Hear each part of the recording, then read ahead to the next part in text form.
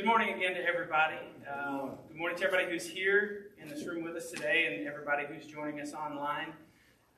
I don't know about y'all, but I'm pretty excited to be here. It's my first Sunday as your pastor here at First Baptist Church Troop, and I could not be more thrilled to be with y'all this morning. A special thank you to our friends who've come and joined us here today. Again, this is just an awesome day that y'all are all here for this day, for a new season, in this church, in y'all's lives, and for a new thing that God's going to do in this church and in the city of Troop and the surrounding areas. It's exciting that that's where we stand today. So I can't wait. I'm excited about everything that's going to happen here. But before we get into today, I actually was going to tell y'all something during the announcements and forgot. I'm going to do that quite a bit. I'll retroactively say, hey, I forgot to tell y'all this, but here it is. Whenever we first meet somebody, you meet a new pastor, somebody like that, everybody wants to put on their good face, right? Everybody wants to make sure we say the right things and we smile and we don't look off, or that our kids, heaven forbid, our kids embarrass us in front of somebody like that, right? That's the last thing we want to do. Well, funny thing about that is the first time we went over to Matt and Brooke's house, over to the youth pastor's house. I've got 3 kids, so of course I want my kids to be on their best behavior, right? And I got one going into the youth group, but she's literally probably our best kid, so I'm not worried about her in any way. We get over there, we're having a good time, we're talking, hanging out on the back porch, watching the kids play, and Matt and Brooke have like 2 trampolines out there the kids are jumping on. We're talking. All of a sudden, we look up, and Mia is halfway through one of the trampolines. One half of her's here, one half of her's here, and the trampoline's in the middle. She busts a big hole right in the middle of the trampoline the first time she goes over to the youth pastor's house. So not only are we embarrassed, but now I owe Matt and Brooke a new trampoline. So, oh yeah. We've got pictures to prove it. We'll show you all later. We took photos of it. Anyways, so it's all good. Whenever we meet you guys, we don't need any kind of fake or front or anything. We want to get to know you, who you are. We want to meet you, get to know you and your family, get to know your story. And so, again, we went ahead and made the first mistake, the first blunder. You can laugh at us, and we'll go from there. This week, I want to start a new series. I want us, as a church, to go into a series that focuses on being in Him, being in Christ. And during this series, we're going to focus on the idea of unity. And that's why we're going to spend quite a few weeks in the book of Ephesians. When you read the book of Ephesians, Paul is literally talking about unity from beginning to end. And so we're going to focus on looking at being blessed in Him. We're going to look at being new in Him. We're going to look at walking in Him and being strengthened in Him. And this week, we're going to talk about being one in Him. But before we begin our series, I want to share a story with you guys that comes from my own life. Growing up, let's see, I can't remember. I asked my dad the other day what age he bought us the bikes. I thought he bought us the bikes in the 4th grade. I don't know, sometime between 8 and 10 years old. Anyways, one year for my birthday. My birthday's at the end of February. My brother's birthday is at the beginning of March. And one year, my dad bought us some legit BMX bicycles. I'm talking, these were the real deal GT Diamondback Vipers. These were, they were pretty. My brother, he's the older brother. He's 3 years older than me. He got the silver one, but I got the good one. Mine was plum. Not purple, plum. It's a darker shade. More manly.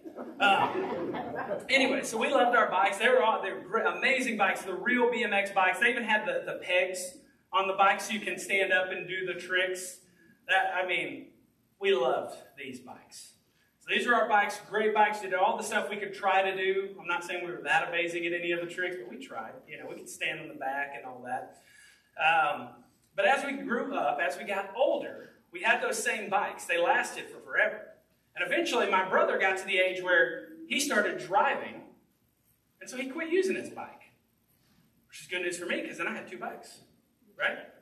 So I had these 2 bikes, and again, would love to ride on them, love to work on them, tinker with them, and one day, it had to be 7th or 8th grade. I don't recall exactly. Sadly, I'm starting to get to that point where I can't remember what age things happened. I'm only 34, guys, so bear with me. But I was going to a friend's house after school. Got off the bus, going to go to my friend's house in our neighborhood. My brother's bike had pegs on the front and the back. Now, those pegs are the things that stick out from the tires. You can stand on the front wheels, you can hop on the back wheels, or hop on one side if you're really daring. But my brother, he had pegs on the front of his bike. He had pegs on front and back. I only had pegs on the back. So I took his pegs, put them on my bike, right? Made good sense. I got them taken off real quick. It's not hard to do. All you do is twist them on, right? You don't have to be a genius or a rocket scientist to do this. Apparently you do in a minute, but so I get those. I take off I get the pegs on. I'm like, great, this is awesome. I get to go show my buddy. My bike's got the pegs. Cool, I'm going to show off. Get on our driveway, and I start rolling down our driveway. It's kind of a downhill. As soon as you turn out of our driveway and go left, you're on a big hill, which is awesome. You get to pick up speed, go flying down this hill. It's incredible. So I'm rolling, picking up all this kind of speed, just coasting, and then this hill kind of bottoms out in my parents' neighborhood, and then it goes almost like straight up.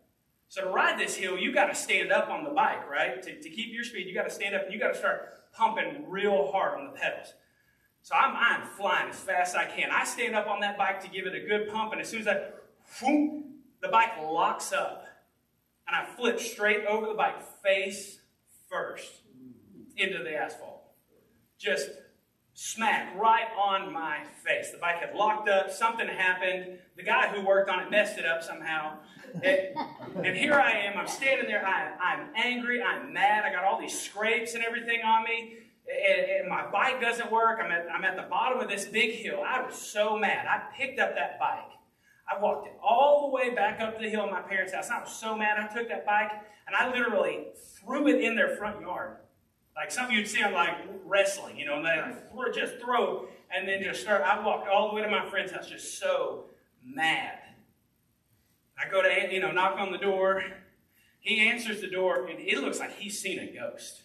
He's like, what happened? And I was like, I wrecked my bike, He's like, no, what happened to your face? And I didn't even realize that. I was so mad and so embarrassed about the bike and just upset at the whole thing.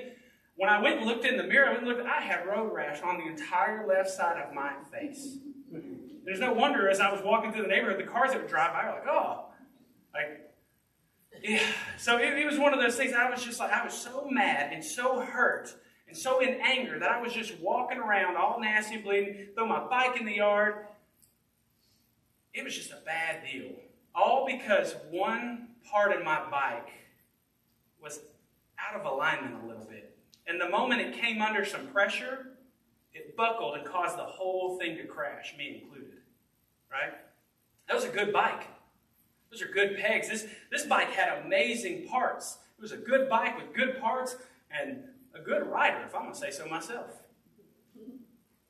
So these things weren't bad, but it was what happened when there was some disunity in the bike. When some pressure came in that, it buckled under that pressure and caused a big wreck. And then in my anger, there I was walking through the neighborhood just steaming mad and nobody could tell me nothing.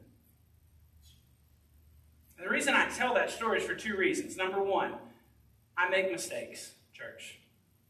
You're going to be privy to quite a few. So when I make those mistakes, y'all do me a favor and bear with me. And I'll do the same with y'all. But number two, I tell that story to show the importance of unity through disunity. When you look at what can go wrong when something's just out of alignment with itself. I wonder if anything like that's ever happened to churches. I wonder if that happens more often than we think, right? Those things that happen to our churches, disunity, can cause all kinds of problems. But let me assure you that the early church had problems too. Not just today. Lord knows every church went through some problems this last year, right? 2020 never happened. That's how we're all going to pretend. But even the early church went through problems that we've always been dealing with this because people, I'm just going to say it this way, people. That's what we do. And sometimes we do things that hurt each other and harm each other and get on each other's nerves or fight and disagree and anger. And we can cause all this hurt. and all these things. But again, this has been going on since the early days of the church, and that's why when you look at Paul's letters in the Bible, when you look at Romans, Colossians, Ephesians, Philippians, when you look at these letters, primarily Paul is correcting issues. Go find me a letter where Paul says, hey, great job, you guys are doing everything perfect. There's not one. Every letter is Paul helping people understand the truth, helping them understand the truth of the gospel, helping people understand the truth of who they have become in Christ, because they need to be reminded of these things. And so today we're going to begin a series that looks at biblical unity, looking at true biblical unity. So let me ask you this. What is it that unites Christians?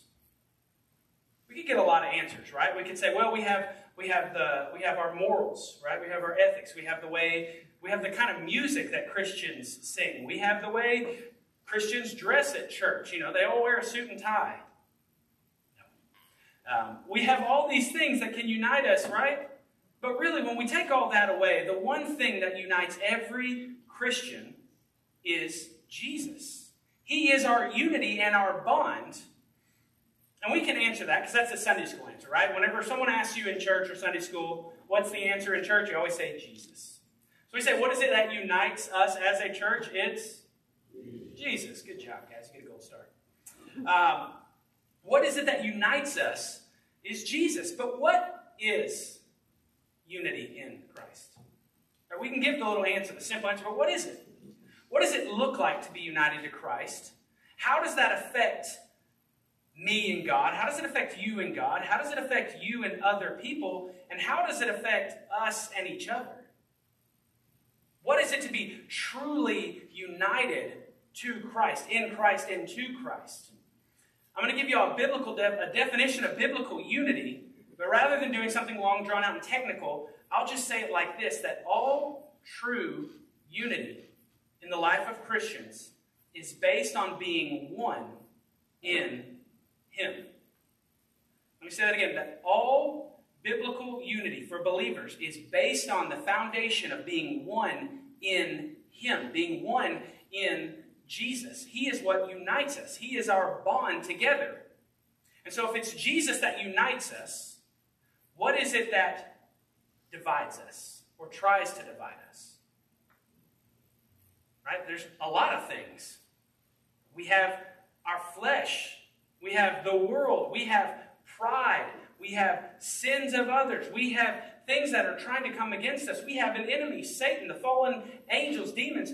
All these things are trying to pull us away from our unity in Christ. Now, thank God they cannot do that. Nothing can separate you from Christ. But instead, what these things do is attach onto you like dead weights and just try to weigh you down. They can never pull you away from Christ, but they just attach themselves and just try to weigh you down like dead weights, which is what they are. And again, this isn't new for the church. This is something that that church has always dealt with. Okay? And so what we're going to do is look at Paul's letter to the Ephesians. What he wrote for them is still applicable to us here today, because we are part of the exact same body that they are. Because there's only one body in Christ. That is His church. And we are a part of that same body that they were a part of. And now, if we here today, as First Baptist Church True, if we're ever going to walk and function the way that Christ Jesus has freed us to be, the way that Christ Jesus died for us and rose for us to be, the people that He freed us to be as part of this local congregation, we must first know a couple of things about that. We need to first know our individual unity to Christ, each one of us as believers, how we are united to Christ and what that then does to our relationship with God. But then secondly, we need to understand how we are united to one another. And the union that we have with each other is a lot deeper than we think a lot of times. Because we all belong to one body. And none of us in here is the head of this body. You are not the head of Christ's church. I am not the head of Christ's church. Only Jesus is the head of his church. Only Jesus is the head of his body. Remember, in his physical body, when he walked this earth, he reconciled to himself a people on the cross. He bought himself a people, and he calls them out of the world. He calls them out of the world and into himself. That's why when you look at the Bible in the Greek, it uses this word for church that says ekklesia, which comes from two words together. Ek is out or from, and klesis means to call. Ekklesia, out from, call. To be called out. Christ is calling us out of the world and calling us into himself. That's what it means to be the church. And that's what we are a part of, united as one in him, in his one body. And so we're going to explore that unity through the words of Paul and what he wrote to the Ephesian believers. If you'll read with me in Ephesians chapter 4, we're going to read verses 1 through 6. Paul says, I, therefore, a prisoner for the Lord, urge you to walk in a manner worthy of the calling to which you have been called, with all humility and gentleness, with patience, bearing with one another in love, eager to maintain the unity of the Spirit in the bond of peace. There is one body and one Spirit, just as you were called to one hope that belongs to your call. One Lord, one faith, one baptism, one God and Father of all, who is over all and through all and in all. I know there's a lot of words on the screen, but the one that stands out the most, what word seems to jump out over and over and over and over again in that? It's the word one. One. Church, we are to be one in him because our God is one. The Father, the Son, the Holy Spirit, they are one, and we are to be one as they are one. Now, I'm starting this series in chapter 4 of Ephesians, which is right smack dab in the middle of the book. You've got Paul going through the first 3 chapters telling people who they've become in Christ, how they are the blessed in Christ, how they become a new creation, a new man in Christ, and even shows his heart, his prayer for them. And then in chapters 4 through 6, what Paul switches then, and he starts showing them what the new man looks like. And that's where we're going to begin today. I want us to understand again that truth, that center, that foundation of being one in him. And as I was looking at this message, preparing, I found a commentary that said this. It said, the Christian life is simply the process of becoming what you are. And I like that. I like that statement. I like the heart of it. But I would amend that statement to say this, that the Christian life is simply the process of being the new creation that God has freed you to be in him. So let's look back at verse 1 real quick. He says, I therefore, prisoner for the Lord, urge you to walk in a manner worthy of the calling to which you have been called. Paul was literally a prisoner when he wrote this letter. So that means when he says a prisoner for the Lord, he means that very literally. Very literally.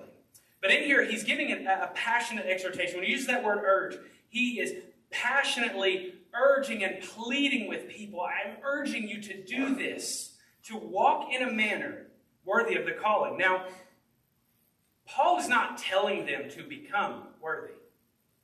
Notice that. Paul didn't say, go earn your worth. Go become righteous. Paul says, walk in a manner worthy of your calling. For you have been called, and you heard that call to faith in Christ, and you believed in Christ, and when you believed, you received his righteousness and his holiness was given to you, right?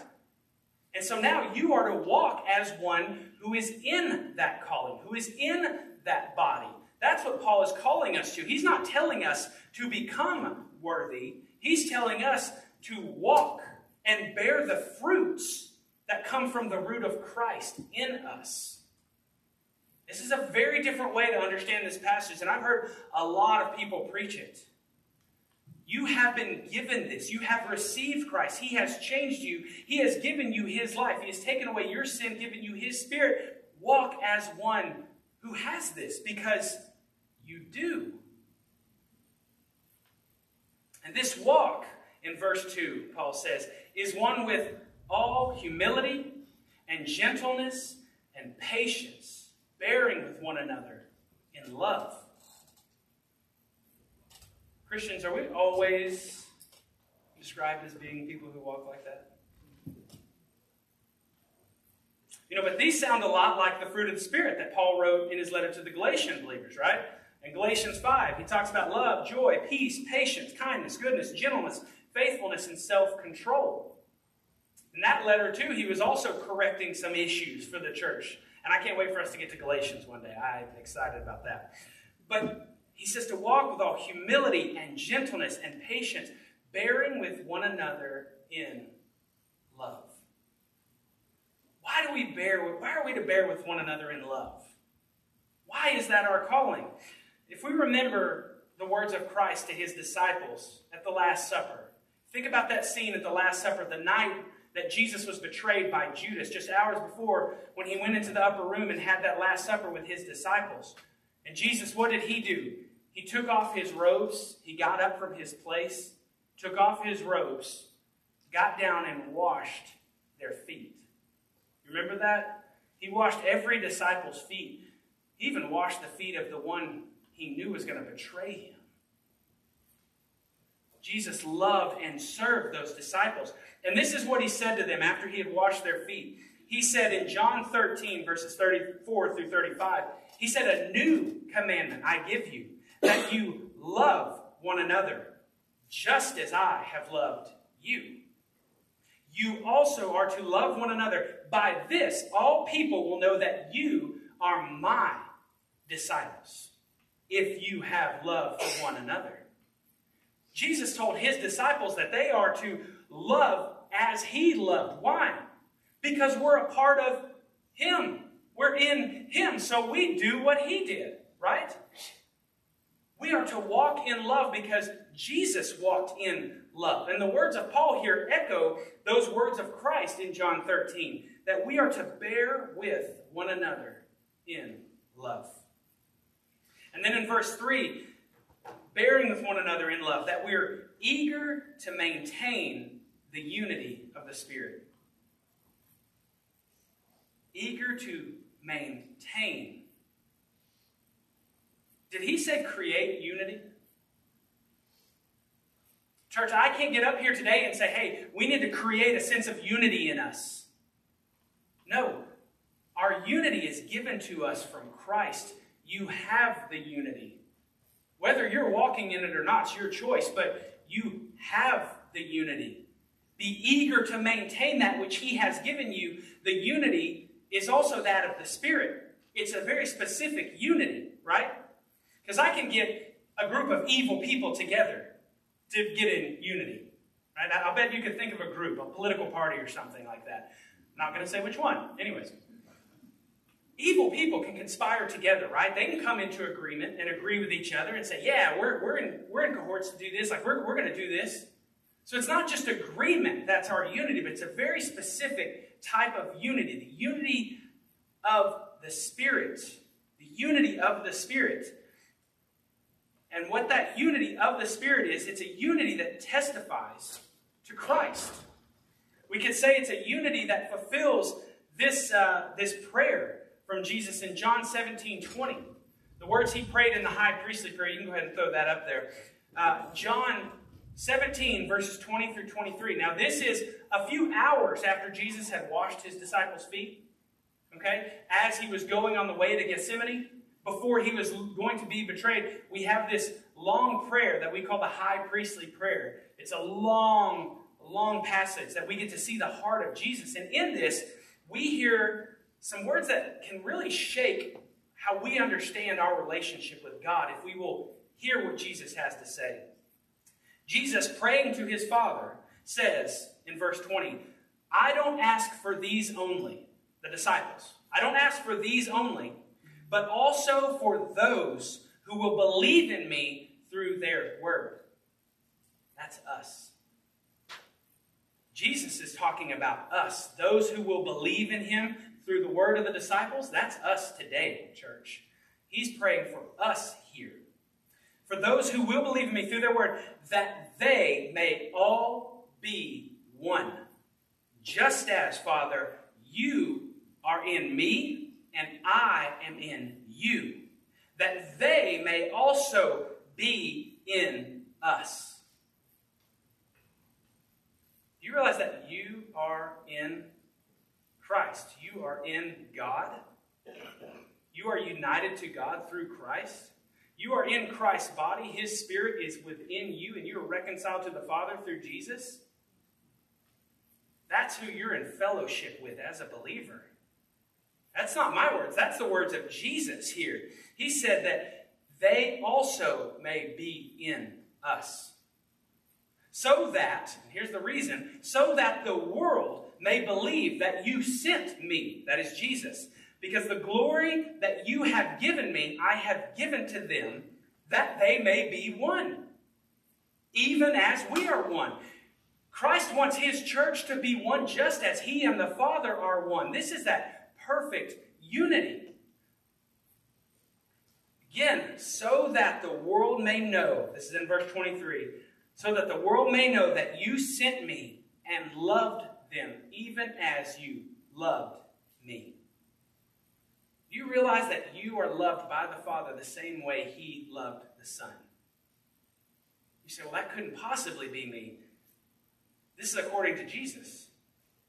Those who will believe in me through their word, through the disciples, so that they will know that you sent me and loved them just as you loved me. The Father loves you just as he loved the Son because you are in Christ.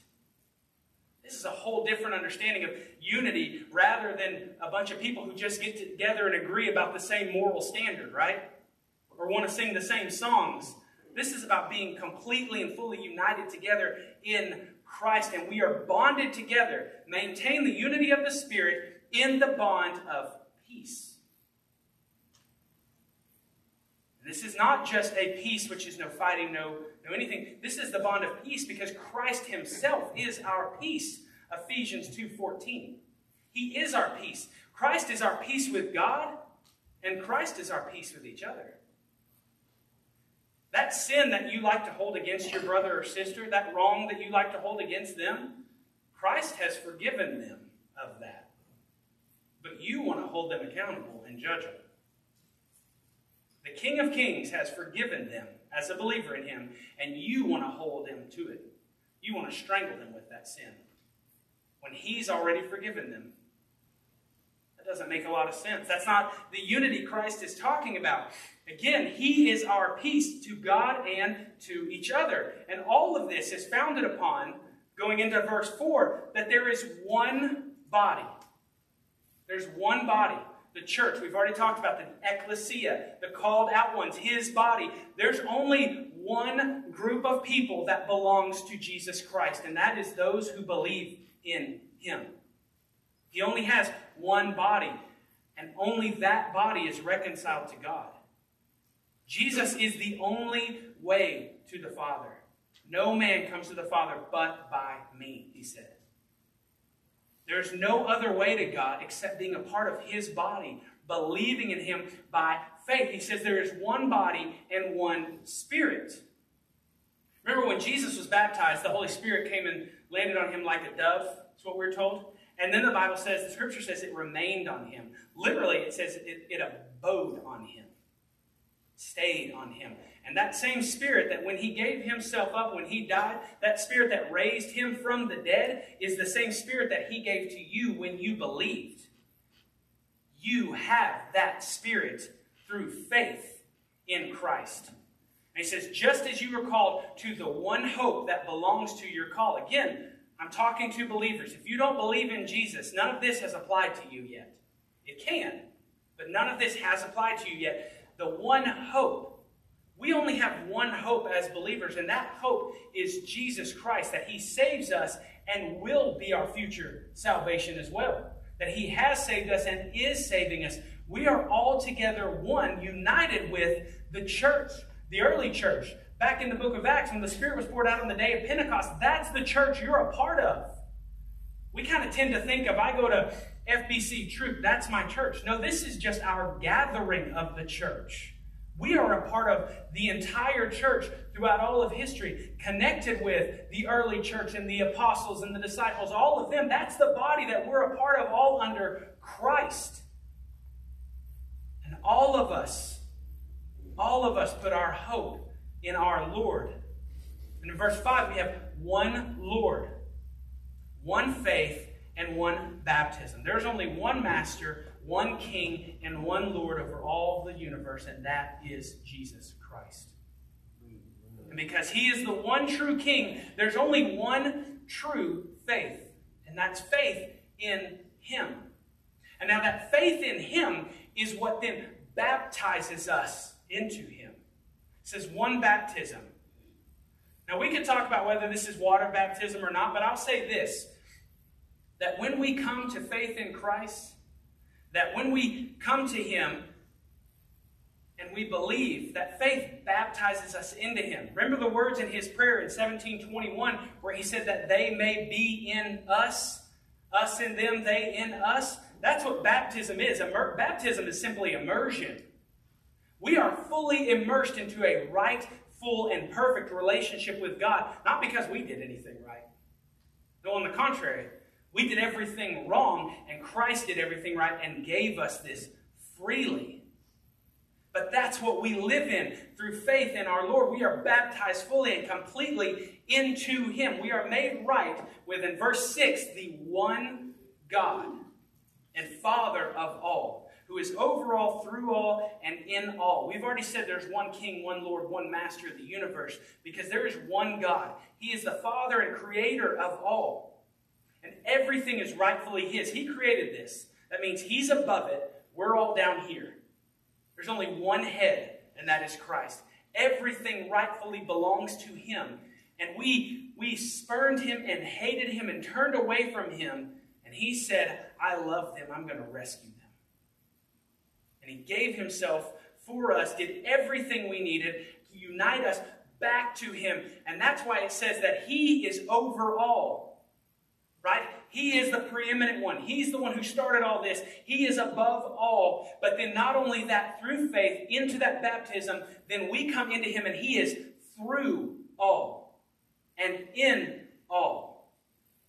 That's what it means to have the Holy Spirit, that he is in you and working through you, even when you don't feel like it's true.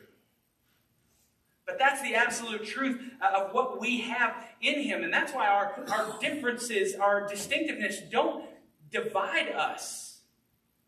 No, in fact, all of these things in the early church, they had the Jews and the Gentiles, and they thought there were some big differences there. And what they didn't realize is that God had created them as one new man in Christ. There's only one man, and that's those in Christ. They were created. All of our differences and distinctions are actually a testimony to his creative work and his specific plans and all the distinct things he wants to do through you as an individual with your friends and family and work. All this is a testimony to our unity in him, all working together as one because we are one in him. Remember what I said about Jesus' prayer there at John 17. In verse 21, he said that they may all be one, just as you, Father, are in me, and I in you, so that the world may believe that you sent me.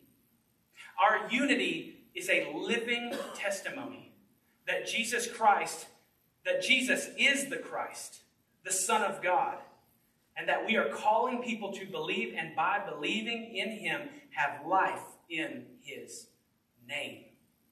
That's what our unity is about and for, and we get to benefit. Now, let me ask you this, church. What would Troop look like? What would your schools look like? What would your workplaces look like if you were known as such a living testimony? What would this be like if that's what you were known for your unity to Christ? Because again, I said, you are united to Christ. You have been given this. But what if that was your reputation? What if that was this body's reputation? If the way we walked, if all of our teams, our committees, our people, all the things, if we stopped walking in sin and started walking in Him, and everybody could see that, not to say, wow, they're so great, but they would see that and say, they serve a great God. Look what He's done. And hey, we're being called to be a part of that. For the sake of Jesus' name, what would it be like if that was what our church was known for? So today, I want you to consider your unity to Christ. I want you to think about what are some of the ways that I have been actively engaging in my unity to God and to other believers. How have I actively been engaging in that? But what are some of the ways also that I haven't been walking? You know, God has given me all these freedoms and things I can walk in, but I like walking in my pride. I like what I like. I don't care what they like. I want my selfish desires. Can you imagine what it would be like if our church lived in such a way that we cast aside any old divisions, any old prides, any old wants, and our old self, to walk in the new person that Christ has freed us to be in Him? You've been given that. You've been given everything pertaining to life and godliness through Jesus Christ. You have it. It's yours. It's who He has reborn you to be. That's who you are. That's why He tells us to walk in these things. So I urge you, church, just as Paul urged the early church, let's walk in those things. Let's cast aside those things that we have clung to, the old dead weights, and let's take hold of the new life that is ours through Jesus, so that we can change this world for the sake of His name and His glory. So that we, as His body, who were created in Christ Jesus for good works, which God prepared beforehand, that we will walk in them. Church, will you pray with me? Heavenly Father, God, what a wonderful thing it is to be here today with these believers, God, with these people to gather and worship You, the one true King. God, You are the head of this church, Your body. And each one of us, God, we are all members of Your body. And I pray, Lord, that You will show us our unity in You and our unity to others in You, God. Show us how to walk as those who have been born again. Show us how to walk as those who are free in You, Jesus. Show us how to live as You lived, because we are alive in You. God, I pray You do wonderful things through this church body, God. I pray that You do things that as we look around, we can only say, that was God. God changed that heart. God changed that life. God changed this town to the praise and the glory of His Son. Lord, we thank You for all that You have done. We thank You that through Your Son, Jesus, we can be reconciled to You by faith. Not by anything that we have done, but by everything that He has done and that He continues to do. We pray, we ask, and we believe this all in the name of Jesus Christ, our Lord, our Savior, and our King. Amen. Well, church, what I'd like to do is move into a time of invitation for us, as Emily's going to play a last song for us. And what I would like to do, if you want to come pray today for any reason, if you want to come and pray about salvation, if you want to come pray for our church, if you want to come pray for some old divisions that you've been carrying around and you realize it's time to let go of those, come pray today. If you want to talk about joining the church, if you want to talk about baptism, salvation, or if you just got a question, during this next song that we're going to sing, I'd like to open up a time of invitation. Will you stand and sing with Emily and come today if the Lord is leading you to come?